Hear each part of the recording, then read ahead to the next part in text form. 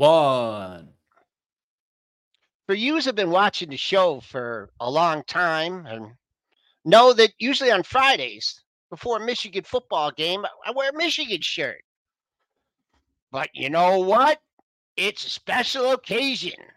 Restore the roar. Could it be a Lions Dolphins Super Bowl? What would that do to the karma of this show? Enough sports. I know you guys hate that. S&P's up 16. Can the rally hold? We got some numbers at 8:30. Nike, holy Nike. We got to talk about Nike. And let's see if we can figure out whether or not this rally is going to hold. It's Friday. I'm fired up. It's pre-market prep.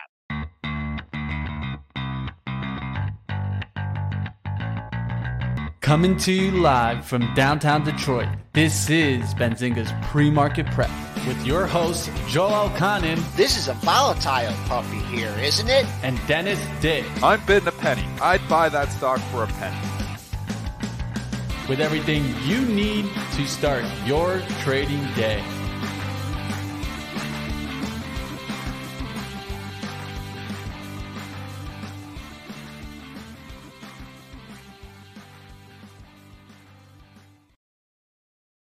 Good morning, traders and investors. You can tell we're all fired up today on pre-market prep, the real pre-market prep. We're up 17 handles at 43.54.50. Caught a bid during the after hours pre-market session and just off the high of the day, 61.50. The dollar pulling back. That's helping things. It's down 40 cents. The bonds up a half a point. We got a lot to talk about the bonds and the TLT at 114 and 132nd. Crude will not surrender the $90 handle, up $1.34 at 93.05. Gold up 710 at 1885.80. Silver up much more on a percentage basis. That's up 61 cents at 23.35. And Bitcoin down $215 at 27,140.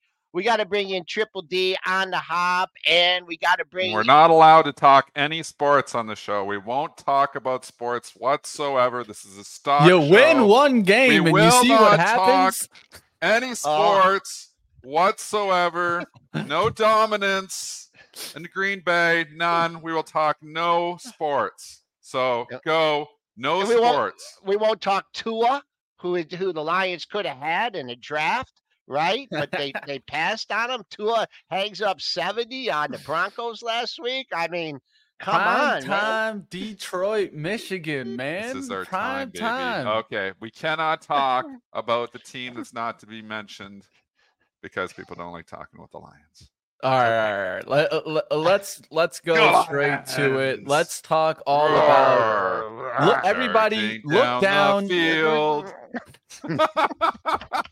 Everybody, look down. Are you wearing shoes? Let's be honest here. Oh yeah, it's Forward Down the Field. The corniest song ever. I still love it though. Well, hey, Ford better get their act together because more strikes coming soon. We'll talk a little bit about that, but let's get into the Nike action. Nike report, of course, the biggest report of the day. Going to continue to watch to see when we get Carnival, but you guys let me know. Scream at me in the chat when you guys see that hit the tape. Nike here, EPS 94 cents beats the 74 cent estimate. Sales of 12.93 billion missed the 12.98 billion. Nike executives said member engagement within D2C business up double digits versus last year. Also said to expect to report revenue to growth mid-single digits for the full year. North America sales were down 2% year over year. Greater China sales were up 5%. European sales climbed 8%. Asia Pacific and Latin America sales were up 2%. Nike direct revenues were up 6%. And then Nike's brand digital sales also increased 2% here. Wholesale revenues were flat. The whole reason Nike is trading up 9% here this morning is that expectations were absolutely in the gutter. There was nothing really great in this report, but it one, reported on the right day because we had a huge reversal in the overall market. So they were hungry for stocks. And two, they're like, it's good enough. Let's go. Let's buy. And then the call and the guidance was okay. Everything was just okay at Nike. This is not like, oh my goodness, did you see that Nike report? So you're getting a nice pop. It's a relief pop. Major resistance up at $100. basically just because expectations were in the gutter going into the print. I don't know if we talked about this on the closing print, but I mean, you look at that upper right chart, and hey, you ever seen a more bullish chart? I mean, how could you be short going into the report with something like that? I mean, it just, yeah, I'm telling you, man. I mean, Those are the ones you want to be Well, going what, long man? into the reports. I This is know. how it works. When they're going straight up, you want to be short going to the report. When they're going straight down, you want to be long into the report. That's the way this earnings season worked. I mean, we're at the end of it now, but that is totally the way this earnings season worked. It's a simple game, folks. It's a simple game. 18 Better talks about this all the time in the chat. I do too. Expectations low, easy to beat, low bar. Expectations high, like, go back to the NVIDIA quarter. That was amazing, and they sold off on it. It's all about expectations. Mitch, what did you say about the B2C? Could you just repeat that? Because I've just noticed less Nike stuff in the stores, and maybe they're trying to get people more direct and not go through the stores. Was that something that was put in? D2C business up Yeah. double digits versus last year. And so one thing that we've seen Nike completely make the move in is that before it was like, okay, how can we get this into all the shoe retailers out there, every store? Now it's okay, let's just give them some models and let's some models and let's actually just sell it directly to the consumer. And this is the move that we're seeing what's really affecting Foot Locker, right? And that's what's really giving them the hit, is that more and more companies are looking at D2C, and that actually helps them with expenses, right? They're just able to keep it at the Nike factory versus shipping it to Foot Locker, then them having to go ahead and ship it to their stores, put it out.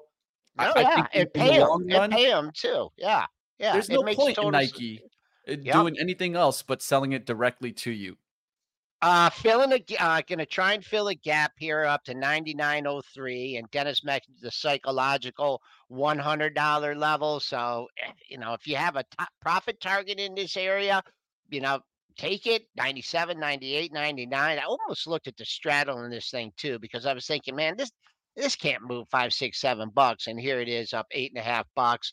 I think a little bit longer term, we'll see what happens with this move. If it's just a gap and go and it builds on it, what I would like to see some kind of pullback. I don't think we'll get to the top of yesterday's range at 89 and change. So let us settle out 100, big psychological number. Obviously, sympathy moves here. Lululemon, Under Armour. You think about those. Under Armour's getting a pretty good lift. And all, Deckers. You could go into you can go into all those Dick's Sporting Goods, Deckers, Crocs, Skechers, ON. Retail in general. I think retail will have a decent day because this helps, because retail's all been in the gutter. So think about all the potential sympathies, all kinds of different peers to look at on this Nike report. One that has been coming back to the gap, that remember when it got the lift, was On Holdings. Remember that one? It's been coming back towards the gap, and it's been bouncing off this 25, 75 area multiple times. Now the question is, is this one going to get the lift back, or going to hit that gap zone?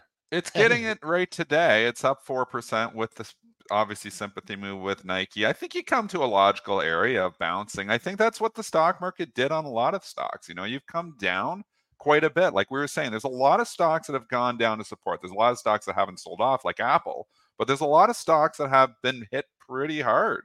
And I mean, Anna is one too. That was a storied stock that was trading, up just over, not even that long ago. I mean, we talked about a month and a half ago. This thing was $37, now $25. I mean, this is what Kramer stock. It's been pitched by social media. It's the future of retail. I mean, I've heard all kinds of stuff on. And it goes on and on. But $25, that's probably a decent psychological level of support. As you dive deeper into this report, one comment that was given by Nike was cautiously planning for modest markdown improvements for the balance of the year given the promotional environment. So what are they saying there? They're pretty much looking at what? Well, they're going to have to mark down some of these shoes to get them sold this holiday season, and that they're looking at others really kind of giving that promotional environment. So you could see some markdowns and maybe hurting their own margins just so that it can get those sales that they need, especially coming up with the holiday season. They're sharp shoes. Have you seen them, Dennis? Do people wear them in Canada? They're sharp. They're not. A lot of them are not.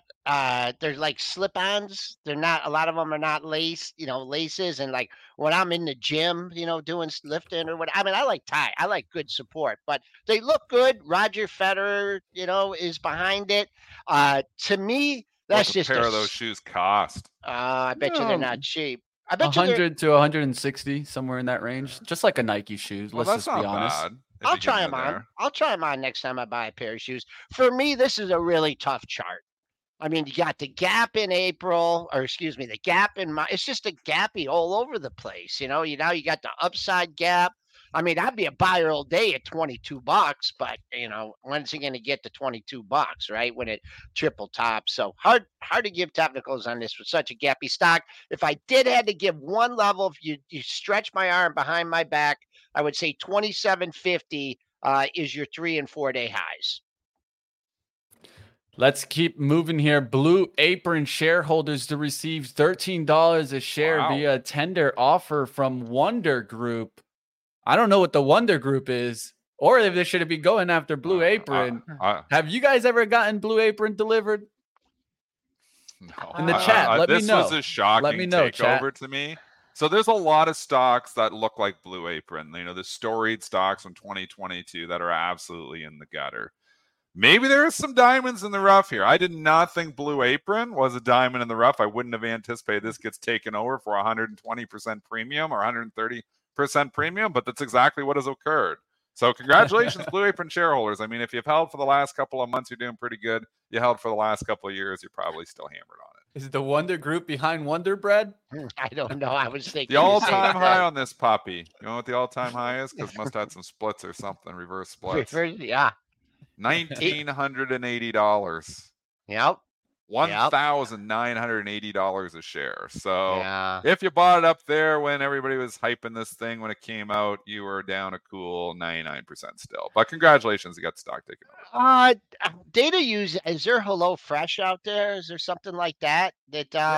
Yeah, and then we got something to Lisa tried it during the pandemic. It's just supposed to be really, but there was like, it was like 97 things you had to do. You might as well use your own recipes. But what cash takeout, $13. No one saw this coming. I mentioned Beyond Meat. Dennis said Beyond Meat's going to zero. I can't think of sympathy plays for this one really.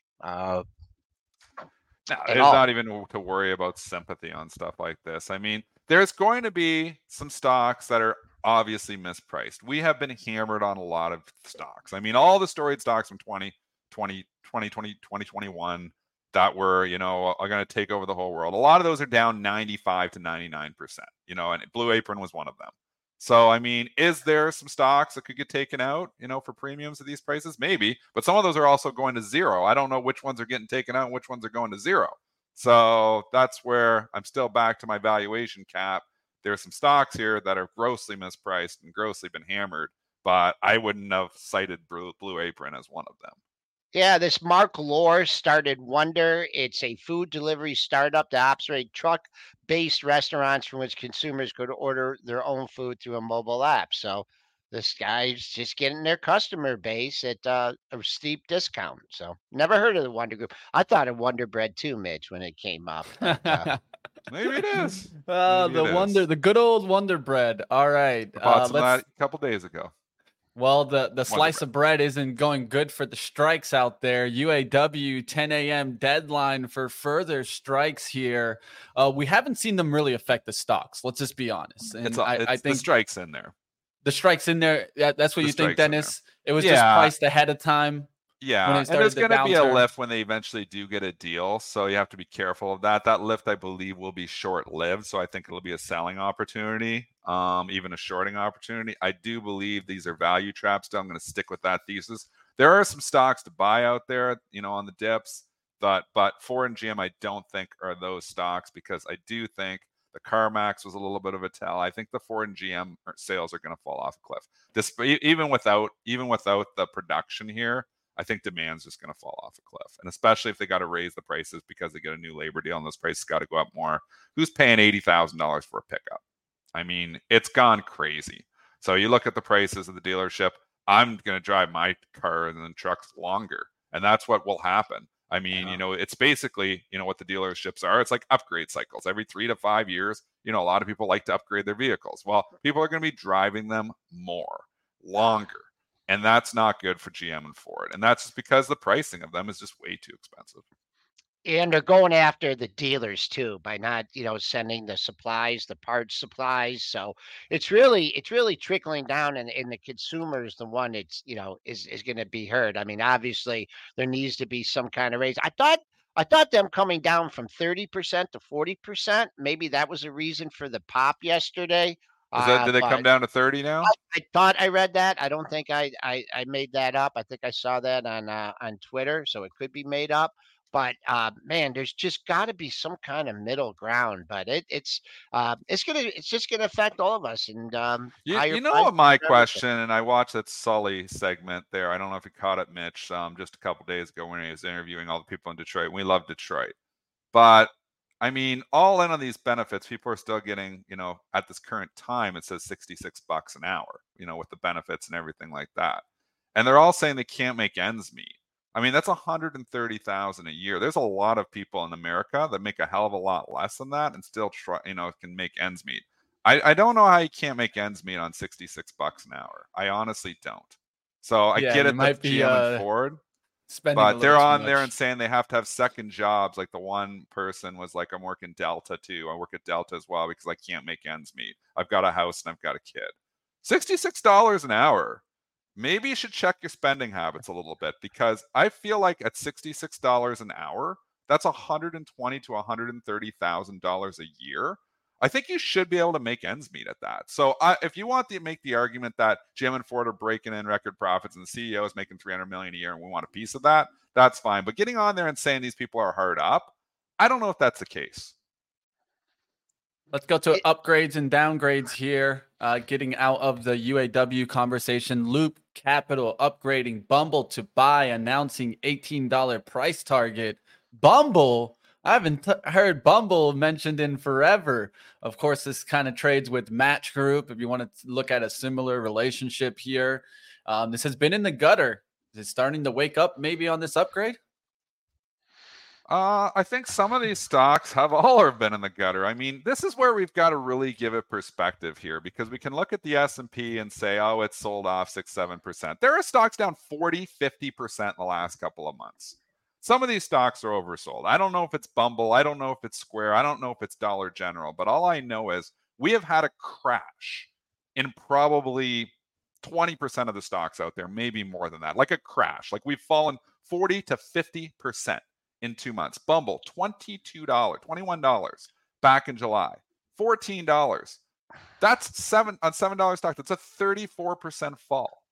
That the crash of 87 was a 27% fall. So you can basically say Bumble has crashed over the last 2 months. Is there some diamonds here? Is there some undervalued stocks? Maybe you should do some stock picking here. There's probably some opportunities in the rubble. I don't know if Bumble's one of them, but some analysts thinks it is.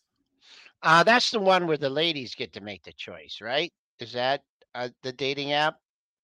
Yeah, you know all about that, Joel, right? Oh, yeah, I do. Joel's on there. He's got his secret. Got set up there. You set yourself up there, Joel. Yeah. What's the one? Ashley Madison or something? What's the other one? Oh, that is Joe, tell about Joel's secret Madison account. Oh, yeah. Yeah. You on the farmer one too, Joel, with that farmer? There's a farmer one? I mean, if this could get over, is it over $15? Yeah, I mean, you had 3-4 highs right at the $15 area. Actually, 4 highs in a row. If it could hold a 15 bid, why not go to 15 and a half? As far as trying to buy this on a pullback, the top of yesterday's range was 1454. So just we just got to, after the show's over, I'm going to go and I'm going to look for the worst looking charts. And then I'm just going to go and buy those stocks. They just have to look Top of the Sometimes page those are to the buys. Sometimes top those of the are the page, buys. bottom of the page. That's what I'm going to look at. And what It's else a is? contrarian market, folks. We have been in a contrarian market here for the better part of a year and a half. And the Momo traders can be out there and say, yeah, we just buy momentum. But I tell you, if you were just buying momentum a month and a half ago, you're long stuff like on and losing 30%. So, I mean, you have stop outs, but there's always pockets of momentum. But contrarian trading has worked. When the stocks are going down and looking like hell, they've been buys in the last year and a half. And when they're going straight up and looking awesome, they've been sells. So we are in and still remain in a contrarian market. Bank of America boosted its rating for Bud to buy from neutral and assigning a price objective of $68 and saying here that it's approaching a margins inflection point. Not interested in owning Bud. It's not even about the woke stuff, which obviously, they made a mistake and we watched sales fall off a cliff. It's more just that margins are probably going to be getting squeezed here too on these types of companies. I mean, consumer staple, Bud is basically a consumer staple. We have seen what has happened to consumer staples. This stock really hasn't sold out that much, considering if you took the woke stuff out of there, the stock probably be up at all-time highs. So, I mean, I just think Bank of America's wrong here, and I wouldn't be buying Bud. It wouldn't be at all-time highs, Dennis. You don't think they knocked $10 off the price for the woke stuff? Well, that's not all-time. You said all-time highs. Oh, sorry. I'm looking at the last 4 years. I didn't go back far enough. Yeah, so, okay. No, that's fine. The last 3 years. So I'm looking, even the 2023 highs of $65. So just looking at that. 65, 66. If they take that sell-off from May, from the 66 to the 56, was all the woke stuff. 100%. Because we saw the sales fall off a cliff. Budweiser just doesn't go down like that out of the blue. I mean, that was all the woke stuff. But now you're in this consolidation, and you broke down, and then you bounced up a little bit. Now you're getting a check back because of the rating here. I think it's more of a selling opportunity than a buying opportunity. You got gaps to fill here.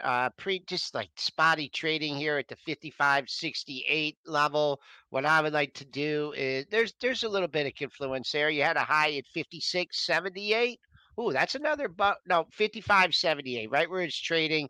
That's your 4-day high. After that, it really opens up in the 56 handle. But first things first, $2. That probably is more than its average trading range. So you're really going to need someone really convinced off this Bank of America to continue this rally in Bud. And if you were a bottom fisher the last 2 days, leaning on a double bottom, this is a nice little scalp, a nice little surprise. So we'll see if we can get through that 50, get to that 56 handle with a big bid, and things could change a little bit. I wonder if Bill Gates will buy some more of it. Of course, he's the recent investor that went big. He bought 95 million of it, and that was on Wednesday, September 6th. So we'll see what happens if he comes in for more. But what Bill happened Gates still short Tesla? I don't know that one. I had to take a look into that one. Probably not the best. Bill Gates trade has been a pretty good one there, because we know he put the big short on Tesla there, and obviously that didn't work out that great for him. Yeah, I don't know what happened in 2016 and why they started coming down. I know I started leaving college around that time, and maybe, we drove it up, and, as I left college, they didn't sell enough Bud Light anymore. You know what it is? I think it's just like that. People are drinking other things, like what? Other options, right? Other options, right? Yep. And then that also ran into all that craft beer movement, right? That's probably what happened too. That hurt all these companies, the craft beer movement. I mean, my fridge was full of Bud Light and stuff, and it's got all kinds of craft beers in there now. It's just fun. It's fun. Like, what are you drinking today at different craft breweries? So it's hurt them too. I've always been a Miller Lite fan. I was a Miller Lite fan even before Bud Light, so I'm still going to stay the Miller Lite fan. But Bud Light tastes fine. I drink a Bud Light. I don't care either way. But Miller Light's my beer. Let's talk about what happened yesterday, right? We did get a bounce in tech. Some of these stocks bouncing more than others, some that are on my radars. Of course, I'd ask you guys, is this just another bounce to be sold? But one stock that's starting to catch my attention, I wrote it up for one day. I haven't traded it since then, but ARM ARM is starting to finally turn around and go green a little bit here. Is this what's turning around the tech trade a little bit, maybe? Yeah, I think so, Mitch. We bounced off of 50. It's a psychological level. You actually put a triple bottom in there basically from just last week. So, and then now it's getting a little bit of a lift here. I think just seller exhaustion to a certain extent. I mean, we tried to call this, 2 days too early, Joel. Me and you wanted to get bullish. I tried to buy a bunch of stocks, got stopped out on some stuff. And, and then we went down another 50 S&P handles here. But seller exhaustion. We were due for a bounce. We were oversold. Is this like the start of the new bull market? I don't think so. I think there's going to be another retest of these lows coming. So I don't think you need to like, oh my goodness, I've missed the bottom. I think it's going to come back. I think we're going to come back down here. I just still think the economy is falling off a cliff. And I think a lot of that isn't priced in. But we were just way oversold. We don't go straight down. I mean, we sold off from 450 SPY to 420 SPY in 9 trading sessions. That was one of the most vicious sell-offs of the year. So we needed a bounce. 7% fall off in 9 days is significant. A check back to like 435, the 50% retracement. That's where you start unloading everything you just bought. But don't get married to these positions you bought yesterday, because I think there'll be a retest of those lows. Real quick, ARM, you had the big move. You went up to almost 70. You went down to 50. I'd say right now, I mean, not a clear path, but I could see it get back and fill in that gap. Bernstein sacked it on that 3rd day. It came out and had hit it, had the momentum. Why not? Why not do a 50% retracement? See if you could get in, hold $60, and then work its way again. But once again, Eric Kroll telling us you're good. You see those beautiful candles on the first day, but you almost always get a shot to buy it below that opening price, that IPO price. But there it is, trading up in the pre-market session, 41 cents. I think that's good advice. Get ready, team. PCE is coming. Oh my gosh, Don't miss it. Get ready. In just about 2 minutes, we'll definitely get the Fed Reserve's preferred inflation metric. We'll take a look at this. PCE, core PCE advancing 3.9% year over year is the estimate here in August, and gaining 0.2% on a monthly basis. And we'll also be getting more economic data to come in. Pay attention to that. We'll get the Michigan consumer sentiment later today at 10 a.m. Don't miss that. Of course, you guys can keep up with all that with Benzinga. We'll see what happens today. Of course, I will be watching especially that core PCE to see what happens there. Of course, that excludes energy and food. So maybe that one could be the one that could make things look a little bit better. Let's see what happens here. What are you guys expecting to see? I'm going to go wide. I'm telling you that, because we could move here. I don't know. Yeah. I think it could come in. If it comes in a little bit hot, I know this is. We get back this rally in a hurry, but let's see. That's the hard part, little right? Silver lining market here right now. Let's see. It's breaking right now. Yeah, a little part of me was thinking earlier in the week, did the market kind of front run this PCE number? It looks light. Looks a little bit light to me. You're popping. So. You just made a new pre-market high. Something's going on here. 43.65. Someone has an opinion. At 65. To me, the initial move was up. So I'm calling what I see here. So inline or light is my guess, or if it's more, it's not too much. But what do you got, Mitch? Come on. Personal income spending, PCE me. Dun, dun, dun. Core PCE here at 0.1 versus 0.2 estimate. U.S. core PCE year over year at 3.9 versus that 3.9 estimate. Prior was 4.3. So we came down just in line. That's going to help things look a little bit better, at least I think in the short term. PCE price index year over year, 3.5 versus the 3.5 estimate. So it seems like things are coming in line there. Month over month, 0.4 versus 0.5 estimate, prior being 0.2. That's not the worst estimate. At least that did show a little bit of a jump, but not a massive jump, right? It didn't go over the estimate there for the month over month. We're at the top of this. Like, let's just take it to rates here. And inflation is pretty much licked, like at least in the short term. We have wage inflation happening, so we have some other issues here. But short term here, the Fed has every reason to slow her down. So we're not at a pivot. We're just at a pause. Like we're going to get one more hike potentially, and then it's done. So what I did yesterday, Wasn't going and buying stocks here, but I was analyzing. I'm like, these bonds have been absolutely just hammered on everything. And I'm like, let's just analyze this. Are we going to 7%, 8%, 9%? Hell no, we're not going. They can't go that high. We got $33 trillion in debt. So if you think the yields are going, to 7, 8, 9%, I think you're crazy. So I think we're at the top of the cycle. So I went out and I actually did buy some bonds. All the cash that I had moved from bonds to cash when I was worried about this, going up here. I think there's a time to say that rates are probably more near their highs. And if rates are near their highs, that's good for bonds. So I actually went in, I did buy the TLT yesterday in my long-term account. I also bought Canadian equivalent, basically the TLT, with a bunch of provincial bonds in there, locking up these longer-term rates. Some of these provincial bonds are like 4.95% right now.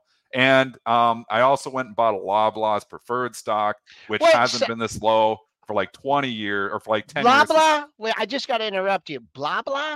Loblaws. That's the biggest grocer in Canada. How do you spell that? Loblaw apostrophe. Oh, you can't make this stuff up sometimes. Okay. I just, because you said it 5 times on the show yesterday, and because there's a Wawa's. Isn't there a Wawa's? I love Wawa's. Not in Canada. There's no Wawa's. Okay, I'm sorry. I love Wawa's. But anyways, Loblaws, it owns all the groceries, so it all owns all the independents too. So you think you don't, I don't go to the, you go to the superstore? Well, that's Loblaws. They own. Basically, it's your biggest grocer in Canada. It's, equivalent of Kroger, if not bigger, for Canada, because Kroger's always got more competition. There isn't that much competition in Canada. So anyways, preferred stocks yielding 6.6%. It used to yield 4.5%. So I'm like, this, and you can say, well, why are you going into bonds for 4.5 or 5%? You know why? Because if rates start going back down, you don't just get 4.5, 5%. You get that recovery rally. So if the TLT rallies from 88 to 100, well, I just made 15% on my money. Yep. So it isn't just about the yield. It's also about the possible pop up. So I think that's where I'm putting a little bit of money to work. It's a cautious way to say that the Fed is getting close to being done. Yeah, that's an excellent point. And also, you look at this TLT and in the chart there. I mean, we don't use the term mean reversion a lot, or we talk more retracements, but man, there's got to be some kind of mean reversion in here somewhere, right? Or some kind of retracement. And then the other thing, Dennis, because you were on the closing print with me, and I was thinking about your bond move, and then I'm thinking about my portfolio, which is have some bonds that obviously haven't done very well, but just the concept that you can get, rates right now, you can get 5.5, 6% right now. You can get that, locked in T-bills or whatever you want. And now you got a chance to get a bond yield near that, or a dividend yield. Bond yield's always better than, you get that possible appreciation in price. I mean, have you ever been? If you're in Canada, it's L.PRB, because they do the dot preferreds. L.PRB, and it was $27 before all this started. 25 par, but it was trading 27 because they had the coupon was a little bit. I think it was a 5.5, and they had it down to a 5. Well, it's down to 20 even. So if it comes back to 25, well, 20, I pick up 25% there, plus I'm getting a 6.5%.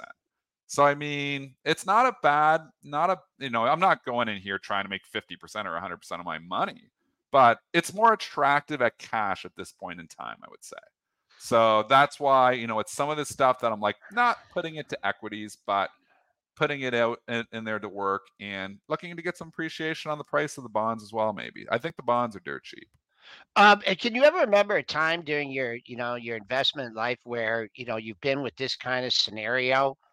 Where with solid rates you could get 5.5, 6%, and then also with your patient with the bond market, something like that, you can get some kind of a similar yield. It's just it seems like it's like nirvana. I mean, I know people want 15, 20, 30%. They want the big runners and things like that.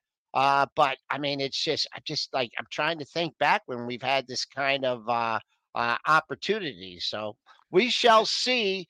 We should see what Ryan Dietrich has to say about this. Bring him in.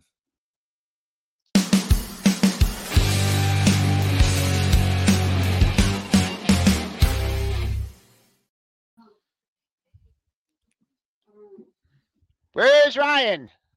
You don't see me? There you are. You got your ball cap on. There you are. I'm just sitting here. You're supposed to be wearing Lions gear today. This is ridiculous. I tell you, that was pretty impressive last night. I'm wearing my podcast. We got these T-shirts. I'm just blatantly hyping up my podcast. So tell us what did you say, right Dennis? Blah blah. What are you guys talking about? I can't blah blah. Right? To Canada? Have you never been to Canada, Ryan? I have. No. Listen, I was 19 once. I used to go to Windsor when I was 19. I know how Windsor was. You went there to drink. I get it. That's all. Yeah, drinking age is 19. Exactly. He was down there stomping Windsor's streets when he was 19 years old. Yeah. I probably bumped into you a few times out there. I didn't even know you back then. Probably still wearing the same shirt. More like stumbled into you. Yeah.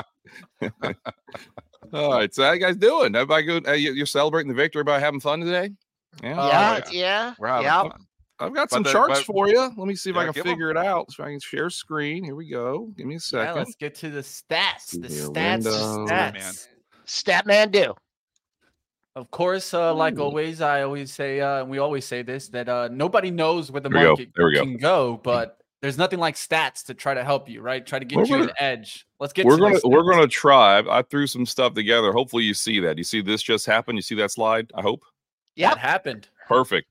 So, I mean, I know some people talk about this. Bespoke was on it. I mean, you guys might have been on this. The SPY has been trading since 1993, right? S&P 500's ETF. Made a lower low 9 straight days until yesterday. Yesterday we bounced. I did see PCE just came out. Looks like it might be bouncing a little more. So maybe, who knows? Maybe up again today.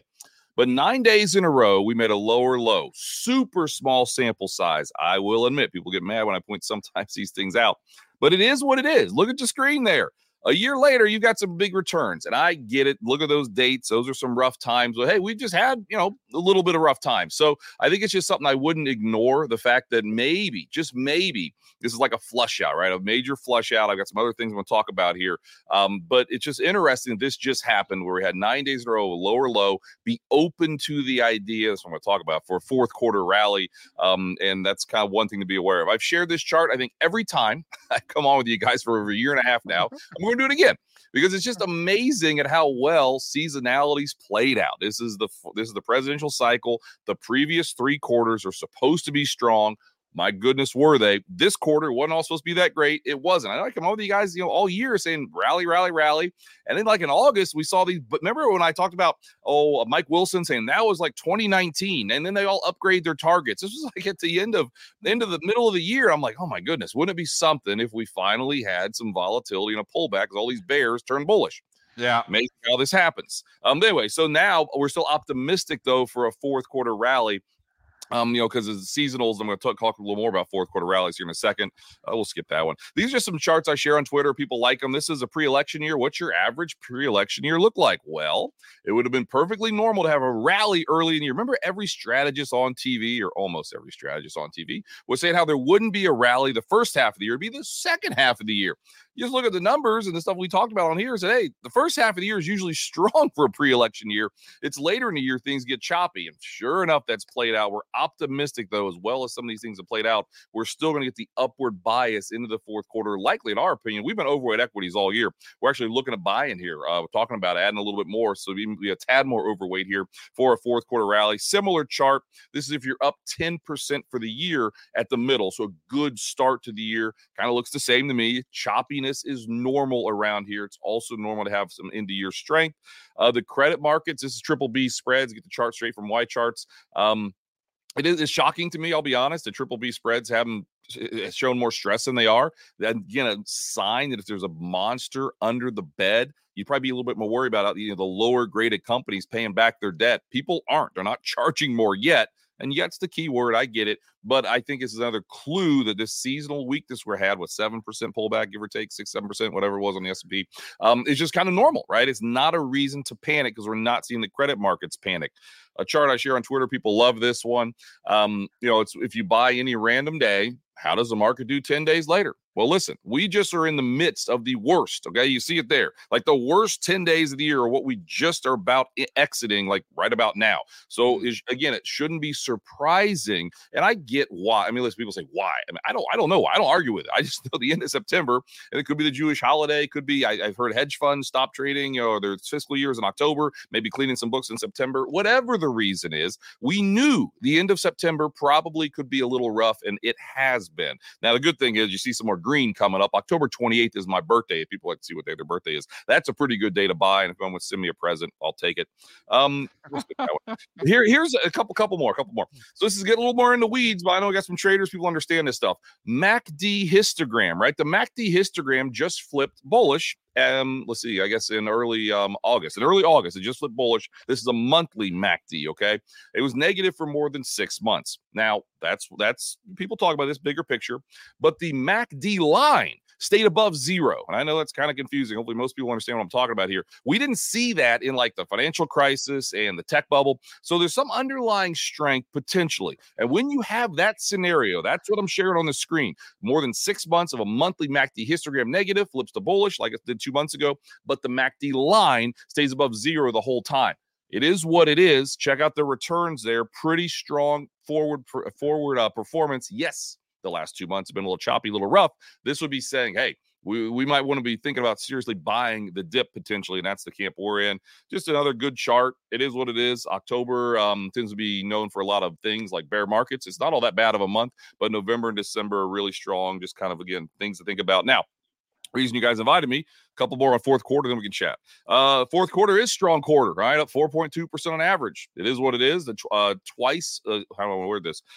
Twice as strong as the next best quarter. The first quarter there, you see it there, about 80% of the time. Something to think about. But here's some other things to layer on top of that. When you're down at least 1% in August and September, like we are, right? We're going to be this time, right? That's seasonal weakness. It's kind of normal. And this isn't even looking at how the year is doing. This is throwing everything else out. Just if you have seasonal weakness in the months that are normally not that great, check it out. Fourth quarter has been higher 12 out of 13 times, going back to 1950, up 7% on average. Just something to think about, that the seasonal weakness isn't a bad thing. Just the last couple of years, right? Bespoke had a cool thing. September's been bad, like 4 years in a row now. Well, the fourth quarter hasn't been. So again, just because September's bad doesn't mean you can't have a fourth quarter rally. But this is about the last one. If we're in the sweet spot, up between 10 and 20% for the year, like we're going to be today with a little bounce, it looks like. For a while there, it's like, ooh, we might not be above 10%. The way September is looking, but we're going to maybe have an end of month bounce. Another one, you're up a little bit. What is it? Fourth quarter is up 5.1% on average. So a little bit better fourth quarter returns when you're in that sweet spot, up 10 to 20%. Yes, when I do this way, it takes out 87. 87, we're up like 30% for the year or something like that, going into October or something like that. So yeah, that took out 87, but I don't think we're in the same scenario as 87 because the market's pulled back and, we're in that kind of sweet spot. So that's just something to think about. Last one, I believe it's last one. The government shutdown. I've done a blog on this and shared this. Everybody's talking about it. Yeah, I mean, it's not great to have government shutdown. You want to get a passport, want to go to a park. People aren't going to get paid. I mean, those aren't good things, okay? But the market looks past it. It is what it is. Gained 10% during the last shutdown. Yes, the Fed did the pivot in late 2018, so news trumps charts. We understand that. But usually these are fairly short. I mean, you can say what's one of my worries. Maybe the government shutdown lasts longer, right? I think and Ned Davis came out and said every week we'll take away 0.1% from GDP. Now, when you open it back up, people kind of go out and the government spending comes back and you kind of make it up in a hurry. So maybe an extended shutdown could cause a little volatility. I wouldn't be too worried, though. And honestly, usually the market looks right past it. Well, there we go. I'll breathe. Those are my charts, guys. What do we think? Holy, the information station here. Man, Ryan Dietrich, Statman on fire here today. And you guys got a little break there, didn't you? I gave you a break from talking. Next time, let me know. I was ready to bounce. Turns it around. This guy, man, gives you, so much food for thought. I'm like just trying to digest it all here right now, and I don't even know where to go with the question here. I can go anywhere. Football. Want to talk about football? I don't know. Well, we could go back to football. Let's don't talk the Bears. So. The Bears aren't doing good right now. Yeah. Let's bring it back to stocks and bring it back to sectors here, Ryan, because we have had a pullback here. There has been a dip here. And where would you be looking if you're looking to buy the dip? Because I mean, the dips in the IWM and the QQQ are much different. The IWM is almost all the way back down to give back all of its gains for the year. I don't know what the IWM's up on the year, but I think it's almost nothing. Right. So, like, I'm just looking where it started the year. I'm just trying to nothing. the chart here. Nothing. It's basically nothing. It might be up 1% for the year, and then you got the S&P up 12%. Would you stay with what's working with the S&P, or would you start looking through the small caps and say, hey, maybe there's a catch-up trade here? No, great question there. And I'll put it this way. We're expecting the catch-up trade. We have been overweight small caps for maybe a quarter and a half or so approximately. So it hasn't worked the last 2 months. I mean, there's no question there. So I'm talking my book or not, but we just don't see a recession, right? We think the reality is the Fed is likely done. You guys are just talking about some of this stuff.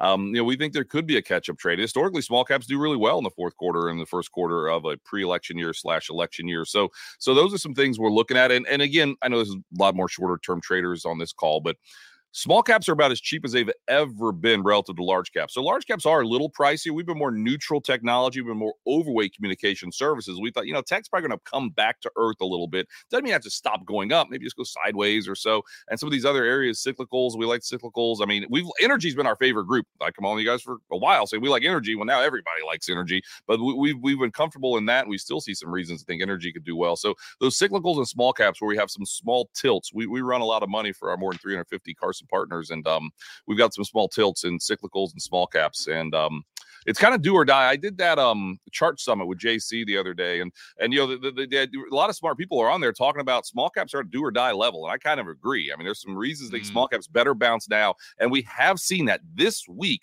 Finally, we've seen some small cap outperformance. I get it; it's only a couple of days, but again, it's bouncing where it should be. So we're following that one real closely. What about retail? Retail. Oh, I'm sorry, Mitch. Go ahead. No, you're good. What about the retail? Yeah, I mean, consumer discretionary, we're just more neutral on. I get it. I mean, retail, it's a mixed bag. It feels like there's some that are doing great and some talking about theft and shutting down stores. Others are selling left and right. So it's mixed. We're more neutral there. But I will say on retail, it's shocking to me. How everyone says how bad the consumer is. Data we're looking at continues to say it's not so bad. I mean, credit card debt over $1 trillion. We understand. I've shared some charts on this before, but all-time record, yes. But if you look at credit card debt as a percent of disposable income, I mean, it's wildly less than it was like 10, 15 years ago because people are worth a lot more. And I get the argument. Well, that's because the top 1% or top 10% have more. But then you look at where net wealth has come, guys, just this decade, the lower 50% of net income earners, their net wealth has exploded higher relative to top earners. So again, there's different ways to look at it. I'm not saying things are perfect. I'm fully aware there, but I just think we think that consumers in a lot better shape. And that from a structural bull market / no recession call, which has been our call all year. We said no recession start of the year. People were furious when we said that. And we said, because the consumer is in pretty good shape. We still see a consumer in pretty good shape. I understand some credit card delinquencies and things are starting to perk up. It's almost like they're more normalizing, though. They're almost getting where they were pre-pandemic levels. We just had such a unique situation with the pandemic. So we're watching, but we still don't see any recession. Consumer's okay, but consumer discretionary, we're more neutral overall. Now, one chart that you've been showing, and you've shown this chart all year, and I love that you bring it back, the presidential cycle, right? And we could bring that up if you'd like. I know that you guys have seen it multiple times. And now that it's pointing, we've gotten through that kind of nice raise, nice little lift period, but we're running into the trouble period right now, the third quarter. You said that you see in the fourth quarter a little bit of a lift, but another thing that I'm seeing on that chart is what's coming in the fourth year. Right. Yeah. And what should we be looking forward towards there, Ryan? Can you explain us a little bit what the stats say? Yeah, I'm failing miserably. Trying to share this. Here it is. Okay, so you should see that. So where was that? That was early. Let's take a look. Here we go. There we go. So you can see be the ones on the right. I mean, historically, year two, midterm years are the worst for stocks. And again, these are just broad swipes, broad conversation pieces. And it's like the new president comes in, or maybe the same president comes in, and you hit some bumps, hit some bruises. But that third, usually they say the economy gets going. You want to push the right levers where we are now to get things, get people in a good mood. But here's the thing I think that's important to note. And I don't have it broken down here, but I write about it maybe sooner and later because I get this question a lot all of a sudden. When you have a president up for re-election, markets tend to do better in that election year. And why is that? Well, you kind of, you know what you're going to get. That doesn't mean they're going to win. I don't want to, I don't want to get too in that, but you just kind of know what you're going to get. Let's look who might run this time. Well, might have the same two guys we had before, right? I mean, don't shoot the messenger here. That could be what happens. Yeah. We know what we're going to get. So we're optimistic that if that is the play, markets aren't going to have as much uncertainty. There's always uncertainty. I understand that. But when you have a president up for election, and I don't know if we've ever had one like this, we might have the same guy who ran before, but the same guy was president before, you know what you're going to get, with both of them. So we're not as worried about, I guess election year jitters as maybe some previous years is where we are. But again, the fourth year of the presidential cycle does pretty well. You can see there, this is the first, which one is it? The first quarter,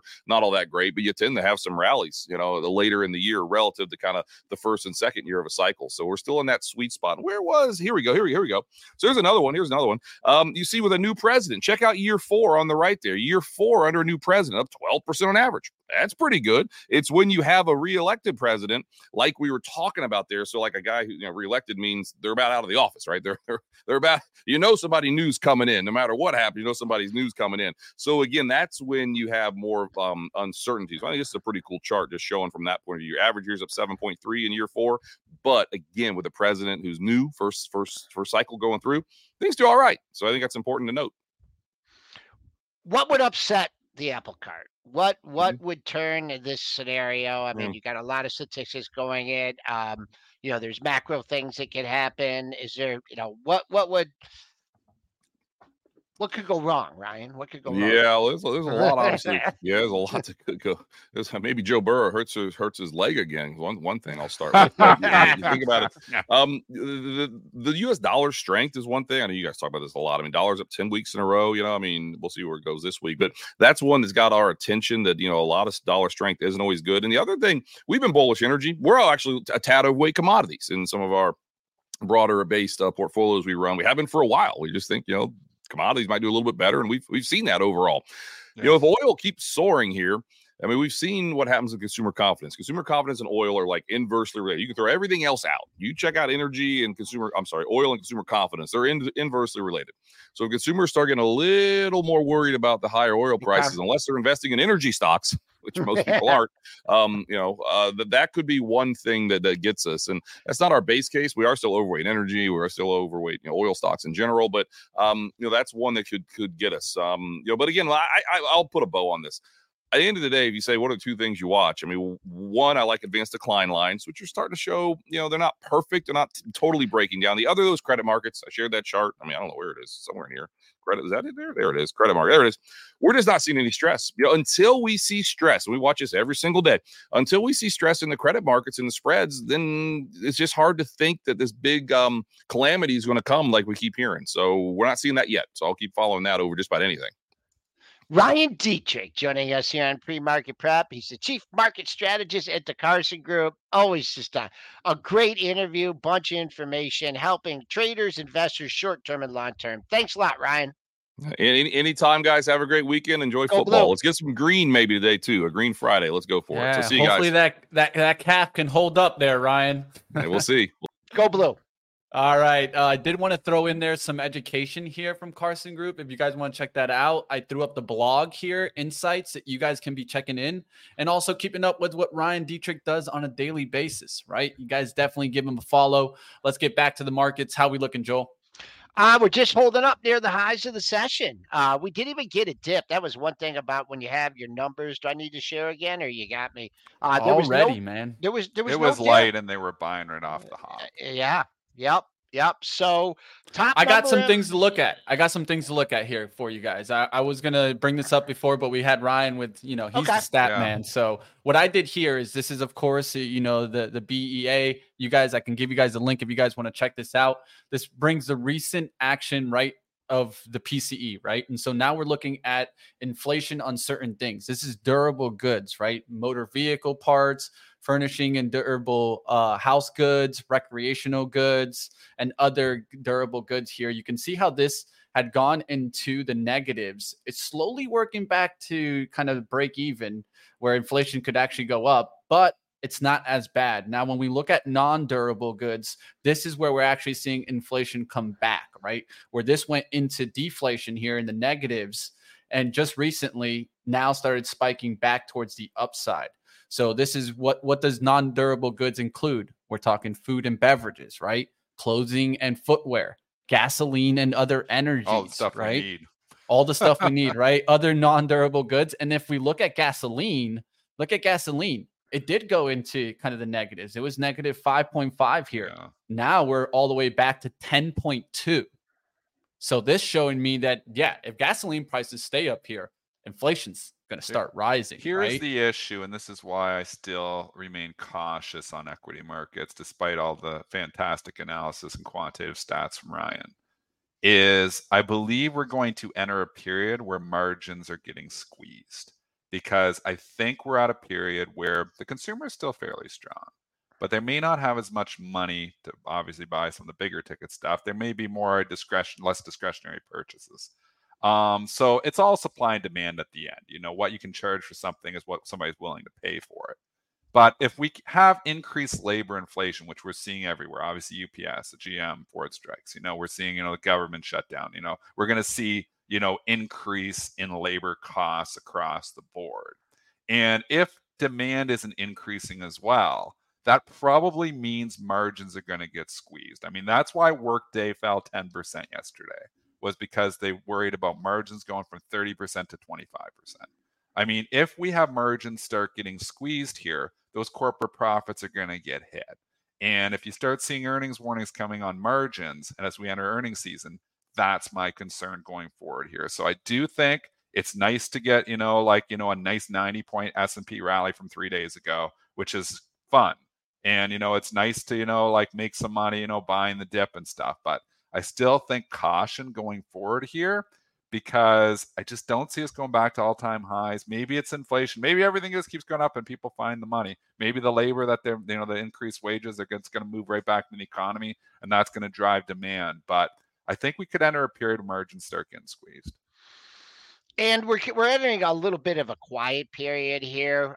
We have the unemployment data coming out next week, and then inflation data a little bit later in the month, and then you start to get into Q3 earnings season. So sometimes it's like in the absence of bad news, right? It's and something no really negative catalyst.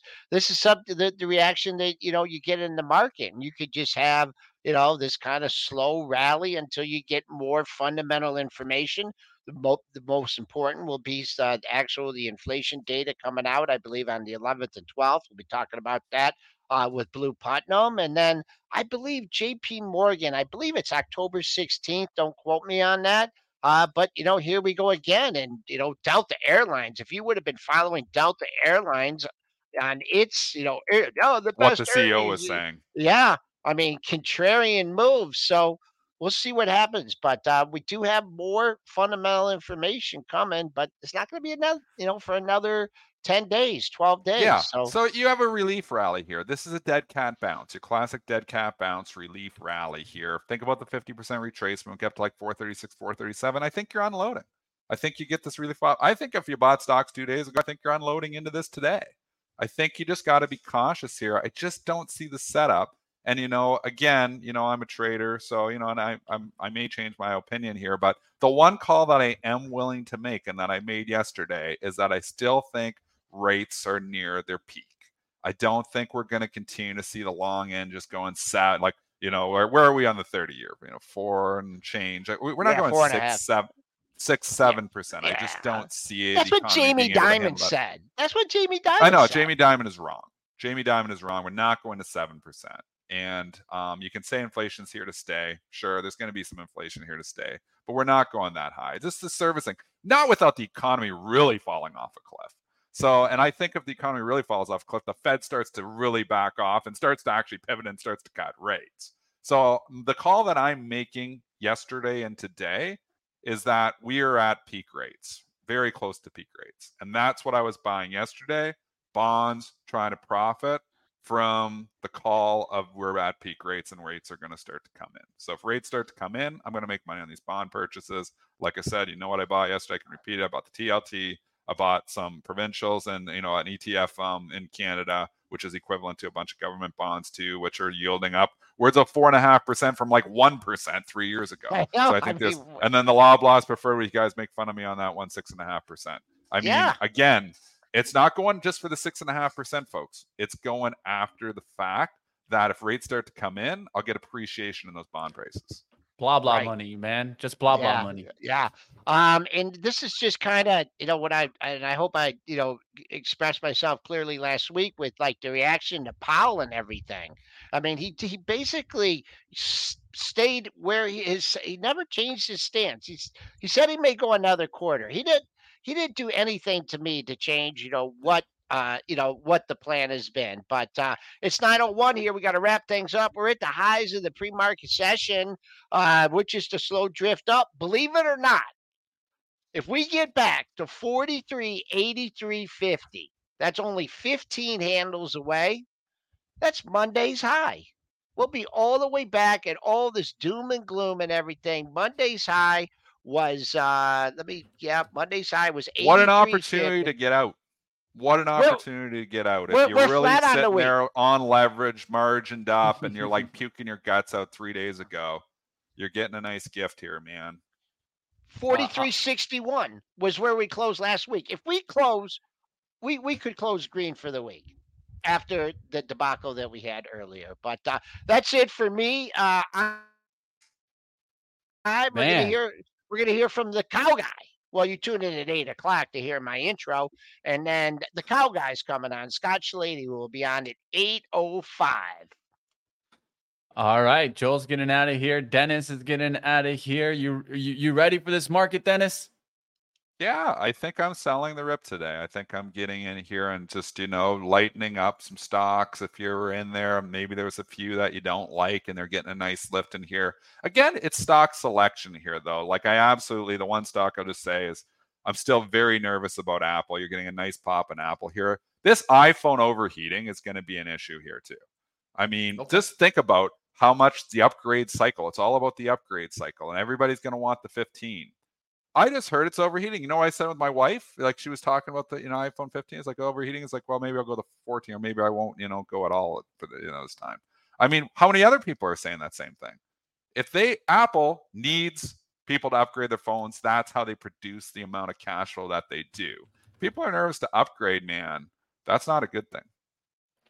All right, guys, we'll be wrapping up in just a second here. Now, one thing that I wanted to point to right quickly is financial services. Are you still seeing weakness there, Dennis, that we should maybe be concerned on? Sorry, what was the question again here, Mitch? Financials. How are you seeing the financials? Still nervous about them. I mean, they haven't participated. The IWM is still sitting here. We can say how much of a rip roaring bull market here, but the IWM is flat on the year. I mean, that's the majority of your stocks. So it has not been a great year for stocks overall. It's been a great year for tech. It's been a great year for mega tech. It's not been a great year for stocks. Gary's given it all back. I mean, if you've been investing in banks this year, you're doing really bad, man. KRE is down on the year.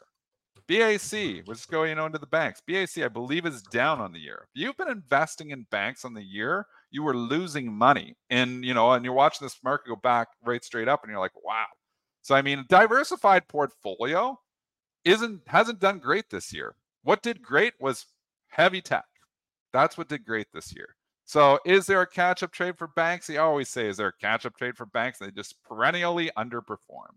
Since the financial crisis, it's just been a bad bet. Unless you're in JP Morgan, there's a couple of big winners, but just the banks. And if you look at the Canadian banks, holy, what a disaster they have been. I mean, just, you're looking at them from the last 2 years. A lot of these Canadian banks down 30% from the highs. And you think, oh, yeah, well, the markets, it can't get better. The consumer can't get stronger. Well, what happens if the consumer weakens on these banks? What happens if we don't continue to just have this rosy scenario where the consumer is strong? Consumer remains strong, but are we in as good as it gets? I mean, we got to keep asking ourselves that question, because if you're not in this as good as, if you're in this as good as it gets environment, your stock's not going up in this environment, what's it going to do when it's not as good as it gets? I mean, that's what makes me nervous on Disney. Doesn't even participate in the rally at all yesterday. I mean, what if, the consumer starts to not go to Disney World all of a sudden? Now that cash cow that of all your parks that has been keeping all your other crappy businesses alive starts to get hurt too, then you've got a problem. So, I mean, parks is like 55% of their revenues. So, I mean, we can complain about ESPN and all that stuff all you want, but it's water under the bridge. It's the parks that matter. People stop spending, their $150 a ticket to go to Disney World. Then Disney's got problems. There's a reason that stock's not participating. There's a reason, there's a lot of stocks that aren't participating. So I think you got to be very selective with what you're buying. Now, you guys out there, we get all this insight from Dennis Dick. Give my man some love. Give him a nice follow. Triple D Trader. Go do what you do best, my friend. Get after your trading action and enjoy your weekend, Dennis. Have a good one. All right, that's going to do it for us. Coming up, live trading. Don't go anywhere. Stick right here for your live trading stream.